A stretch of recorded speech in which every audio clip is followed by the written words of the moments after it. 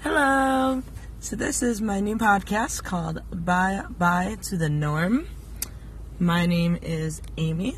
That was my given name. My name, though, I go by on my day-to-day is Skylar. So, for those who didn't read the description, I am bi both ways, so I'm bigender and I'm bisexual. But it's with a twist. I also have a fiance who's anatomically a male. You're probably wondering how that all works. Well, in this podcast, you're going to learn all about a day-to-day life. This is LGBT friendly, so please, no hate comments.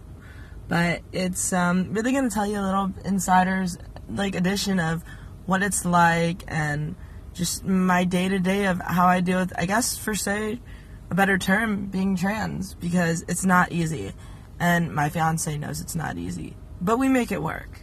So, this is more of my intro podcast just to show you guys what it's like. And I will be doing this, hopefully trying to do this every day if I can. If I miss a day, don't shoot me. It's going to happen. But this is still new to me. So, like I said before, I hope you enjoy this podcast, and if you liked the song in the beginning, which was Selena Gomez, I hope you did, because I thought it was a pretty good song. So, talk to you guys all later. Bye-bye. So, hey guys, it's Amy. This is the second episode of Bye to the Norm. So, we're going to do just a little segment today. Don't mind the background. I am currently in my car, getting ready to leave, but I wanted to do a quick segment. So, really quickly, for those who don't know, what bigender and bisexual are, for those who are not familiar. So, bisexual means you are attracted to the the opposite sex and the same sex. So, the difference between that and gay is defined. If you give me a moment, I'm trying to find the correct terminology. Okay, so basically the term bisexual means sexually attracted to both men and women. So the other thing with being bigender, which is a term that a lot of people probably don't know, unless you're part of the LGBT community, bigender is,